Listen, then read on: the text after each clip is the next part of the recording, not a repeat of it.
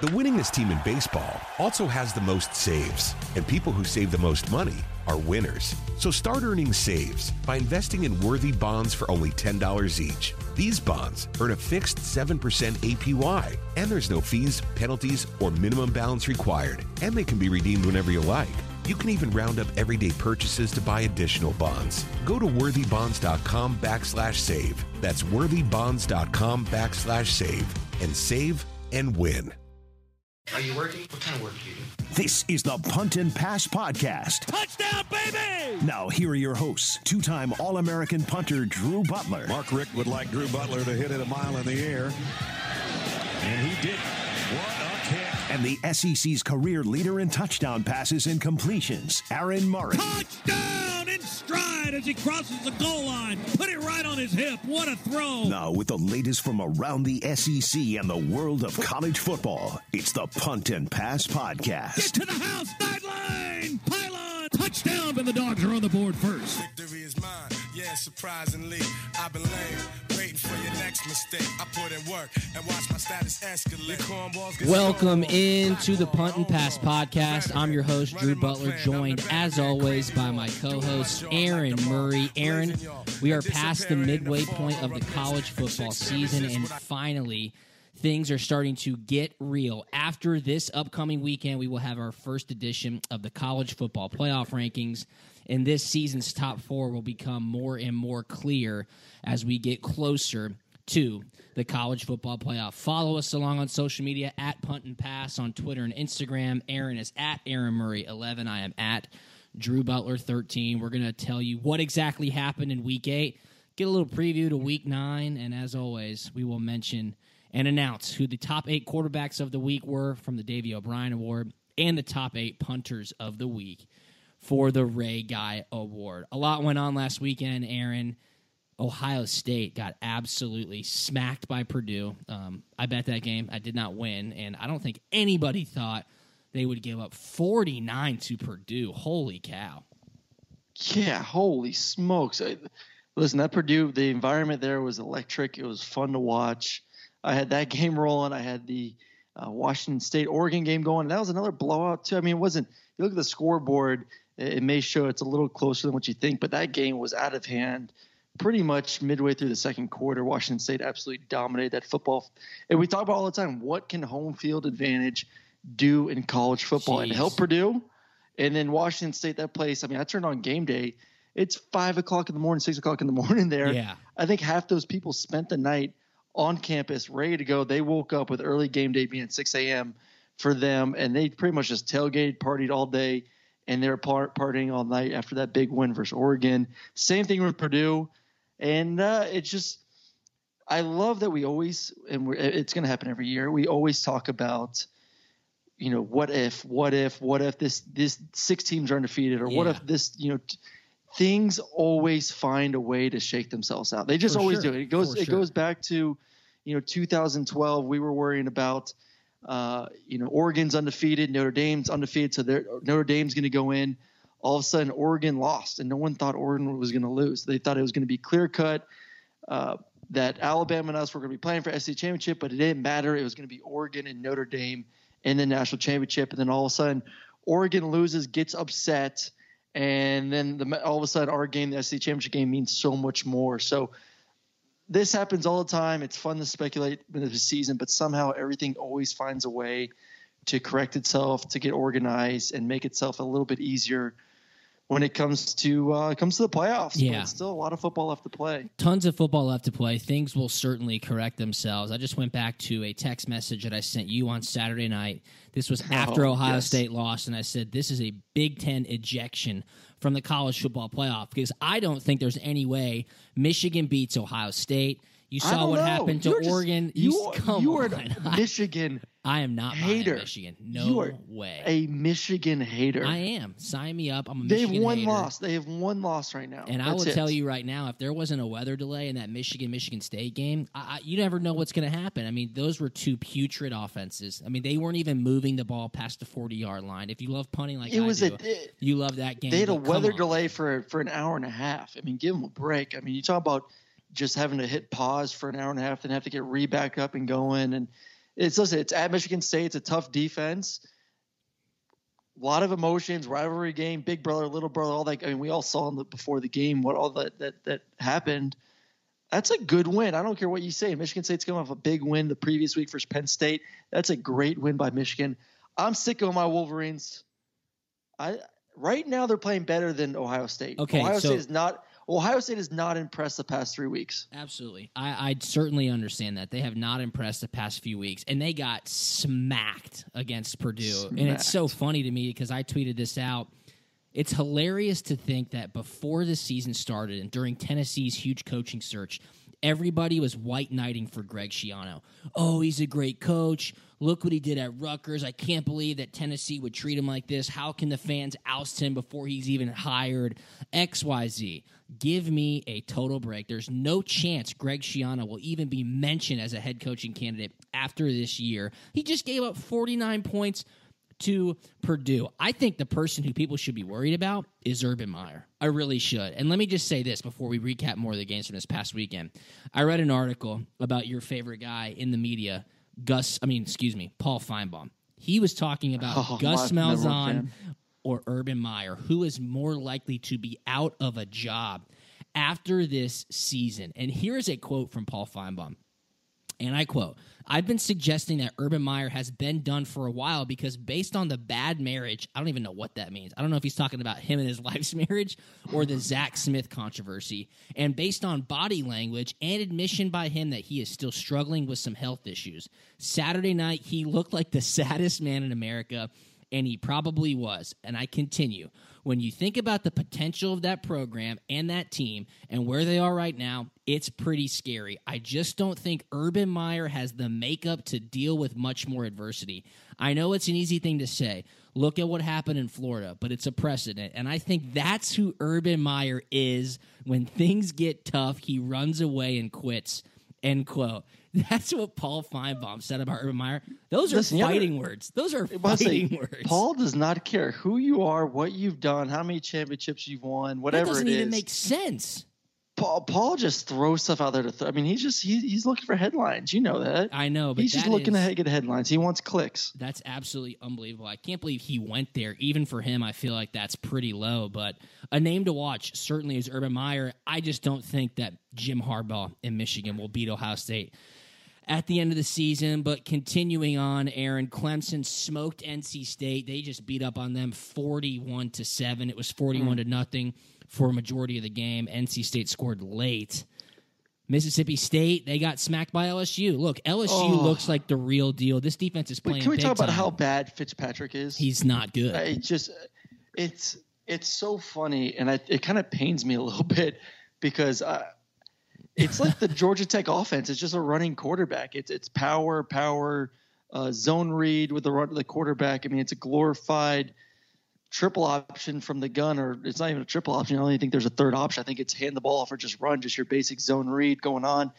And it's just quarterback power after quarterback power. And I'm just watching it cringing because as a quarterback, I hate getting hit. I don't want to get hit. And he's getting hit 30 times a game. He's getting blasted. I mean, he's getting absolutely crushed. Blasted. I mean, teed off by LSU. Oh, man, it's tough for Mississippi State when they play a great defense that can tackle, that can load the box, is physical up front. He just can't win one-on-one the outside, so we're going to keep saying it. But at some point, you're going to have to mix up at quarterback. You can't be that one-dimensional in the SEC. You're going to get beat week in, week out. You're pretty much saying our defense needs to hold a team under 20 points, and then he's going to have a game where he rushes for 200 points or 200 yards, excuse me. And I think that it happened one time, but I don't see that happening week in and week out consistently for your ball team to win. So, Mississippi State, I'm sorry. I know. But dang, LSU looks good. But the big thing is their linebacker, though, that little late hit towards the end of the game, roughing the passer or hit to the head. I don't know if you saw that. Yeah, Devin White. Yeah, I mean, that's a horrible call. How on earth and especially can that since you can review it, it's kind of mind-blowing to me. Sense. How on earth can that be reviewed and Devin White won't be playing? Devin White, an All-American linebacker, won't be partaking in the first half of next week's LSU-Alabama game. The fact that the referees, don't even get me started, Aaron Murray, the fact that the refs can miss this so plainly and not get penalized for it or face repercussions for it. It's just a total joke, and I feel sorry for Devin White. Look, this is his last year at LSU. This is the biggest game at LSU in years. It's a joke. What? And you got to think about what's happening in 2 weeks. I mean, the biggest game of the season, and now you're going to be without maybe your best player, number 2 player, not only in the defense but the entire football team. So I don't know what the SEC could do. Maybe they can, say, hey, we screwed up. Let's correct our wrongs. And that's a huge loss, because right now we keep saying LSU's playing great football. They're playing great defense. It's at LSU. It's going to be loud. It's going to be just absolutely bonkers there for that 3:30 game on CBS. No, and now you're it's going to be missing your starting game. linebacker. Boom. Oh, is it the 8 o'clock game? Night game. They flexed it into I thought nighttime. CBS had it. Yeah, they got the double header, so they're going to either pick it's a Georgia, double header with CBS now. Georgia, Kentucky, or Missouri, Florida, based on who wins the cocktail party this weekend. Will be the 3:30 Gotcha. game. Okay. Well, whatever. 8 o'clock game, which is even worse. Exactly. For Alabama. But listen, you need every weapon you can get to stop Alabama. We're seeing it obviously every week. And it doesn't help that you're going to be missing your best, like I said, you're one of your best players defensively. So bad call by the refs. Even worse, the fact that they actually got to review it and still made kept the call the same. It is crazy too. After that game, I tweeted out, I said, what are we going to be saying when Alabama beats LSU 51-3? Obviously joking around, but a lot of feedback on social media with our listeners saying, can this game go to 4 quarters? Can LSU, with the bye week, dial something up to slow down Tua Tagovailoa and this Alabama offense? And on the flip side, can Joe Burrow and the LSU offense figure something out against Alabama's defense? Because it is setting up, like you just mentioned, Aaron, as the top college football game of the 2018 season. LSU, by far, I would say, the most surprising team in the nation, probably right behind Notre Dame or in front of Notre Dame. This game is going to be massive. Is there any way, and we'll talk about it at length next week, obviously, that LSU can set this up for a 4-quarter fight? 4-quarter fight is, are they only down by 14 points and Tua's having to play because it's only a 14-point lead or 17-point lead? Listen, LSU's too defensively, they can make it fun and interesting maybe in the first half, and you're going to have the crowd there behind you to make it a tough environment for Alabama's offense to start off with. But the big thing is Tua now has 2 weeks to prepare, 2 weeks to get healthy. Saban has 2 weeks to prepare, and we know what he can do with time and preparation. We've seen it every offseason, or not offseason, but before every championship game. You give him even more than 1 week, 2 weeks, 3 weeks. He's a master of game plan. He's a master of getting guys ready, just like Belichick is in the NFL. So I don't know. I think LSU still offensively, they're not going to be able to get it done. It's just they're going to have to – Burrow is going to have to play a game, and that offense is going to have to play a game like they did versus Georgia. And I don't know if they can do that. And I think that was just like I guess you can say a unicorn for them for the season offensively. I don't think they can match that execution against Alabama, especially when Alabama has 2 weeks to prepare for that offense. Exactly. Everybody's talking about LSU's got 2 weeks. They're going to get ready. Well, on the flip side, Nick Saban is watching film. They've got 2 weeks as well. So I can't wait for that game. That will be awesome. We'll have a fantastic punt and pass next Thursday for everybody to get dialed up for that one. We keep mentioning Alabama. We keep mentioning Tua Tagovailoa. Aaron, you got the Davey O'Brien Great 8 list from Week 8 right in front of you. Why don't you tell me who the top 8 quarterbacks from Week 8 were? Ooh, got to start off with the big one right here, and I think he's gonna win. If I had to vote this week for the winner, David Blau from Purdue. Man. What a win! 3 touchdowns, no picks, dominate 25-43, 378 through the air. Great game, and that's a huge win. That's incredible to beat Ohio State. Not just beat them, but like you said, Drew. Absolutely blow them out of the water, 49-20. Tua Tagovailoa, once again, 4 touchdowns. It's unbelievable. I thought Tennessee could, cover the spread, and obviously they didn't. They got whooped. And it starts with Tua in the pocket.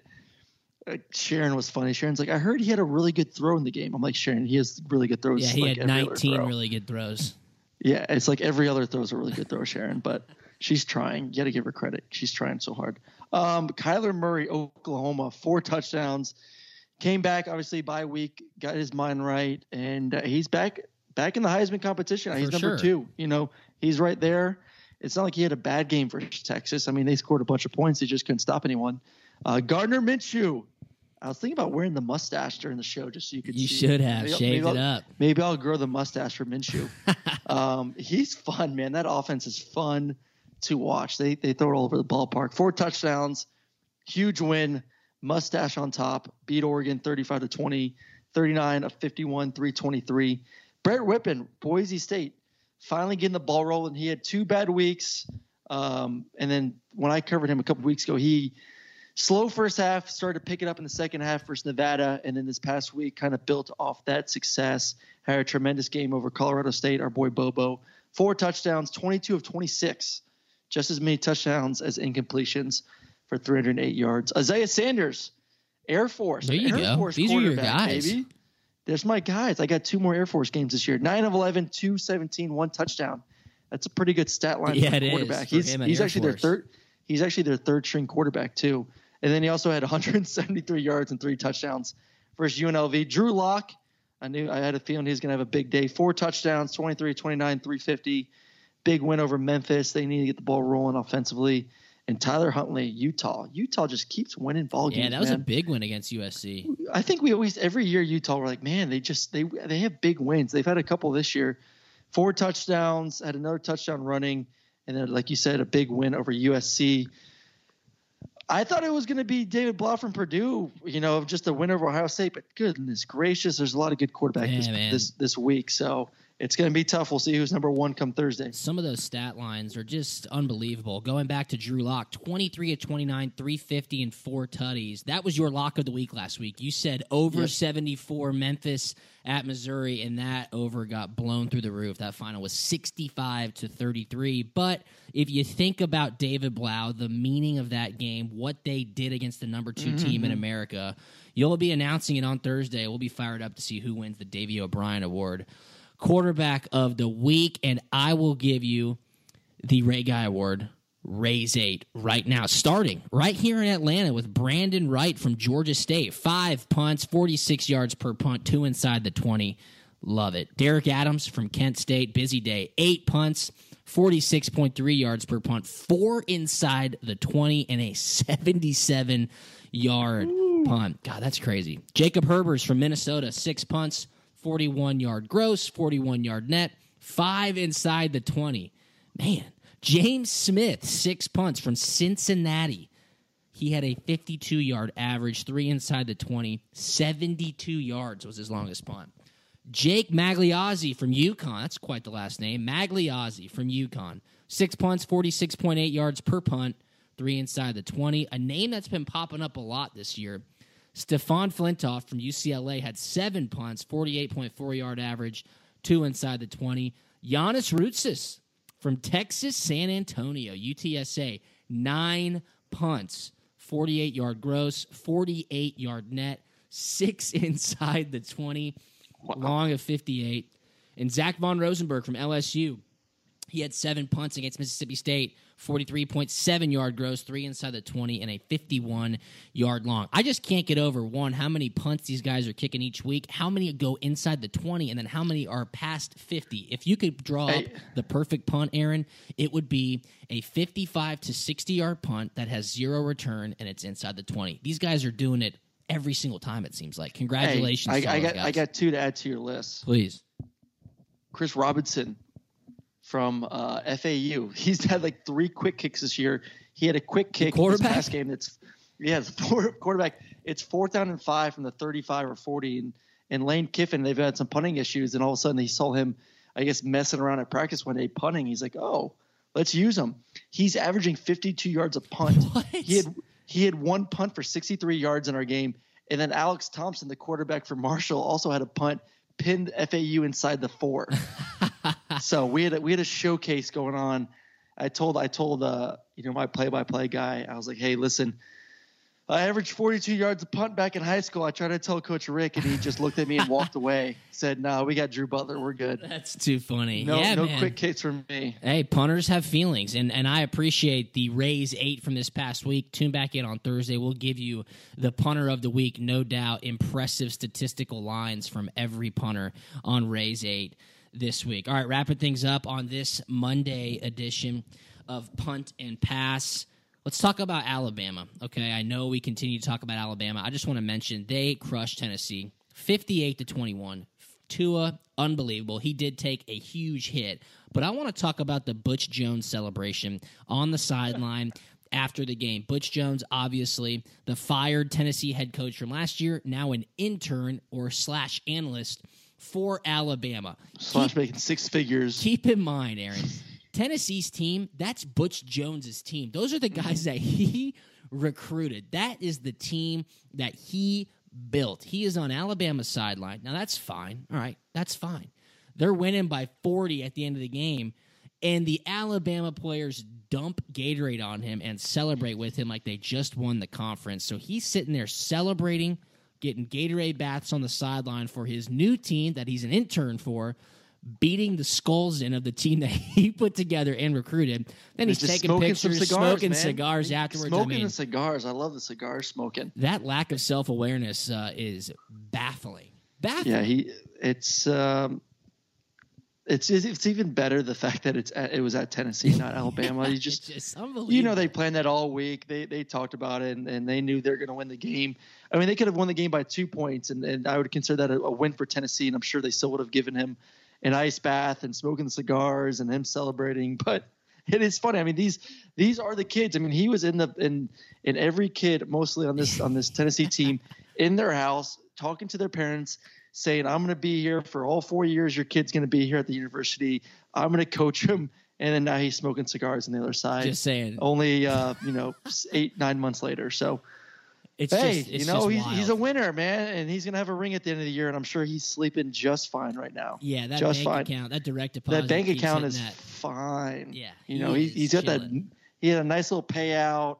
He's gonna win a championship, get a ring, and start looking for another job next year. Absolutely, Alabama remains the number 1 team in the nation. Last week, by the way, on our picks, Aaron, you went 2-3. I went 4-1. I had a pretty good week, so I'm up to 23-18 against the spread on the season.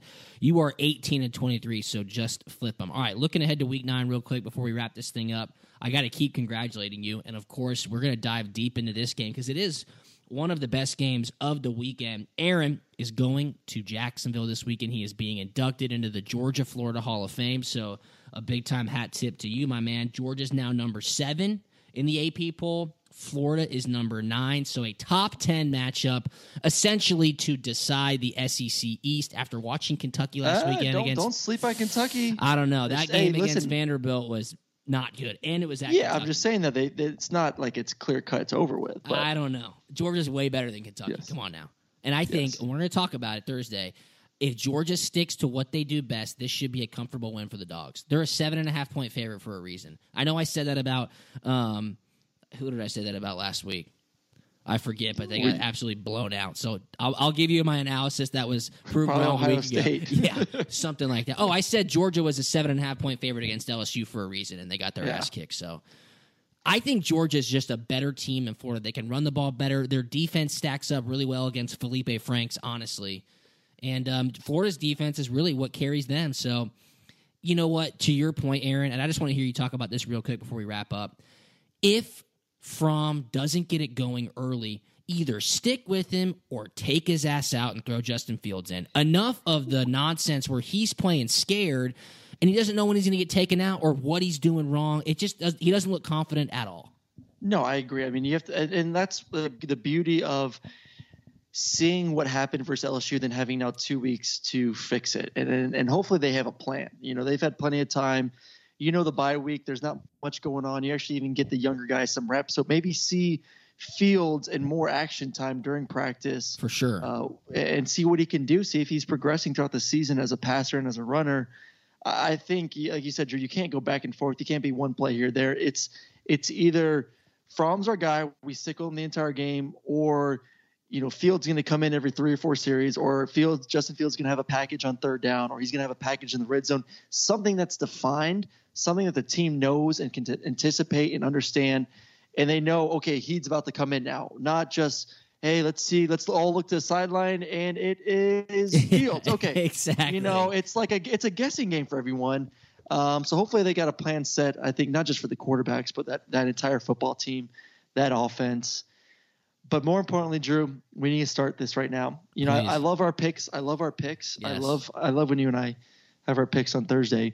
But I'm going down to Georgia, Florida, and game day is going to be there. Oh yes. And I want to sit next to Corso and I want to make picks.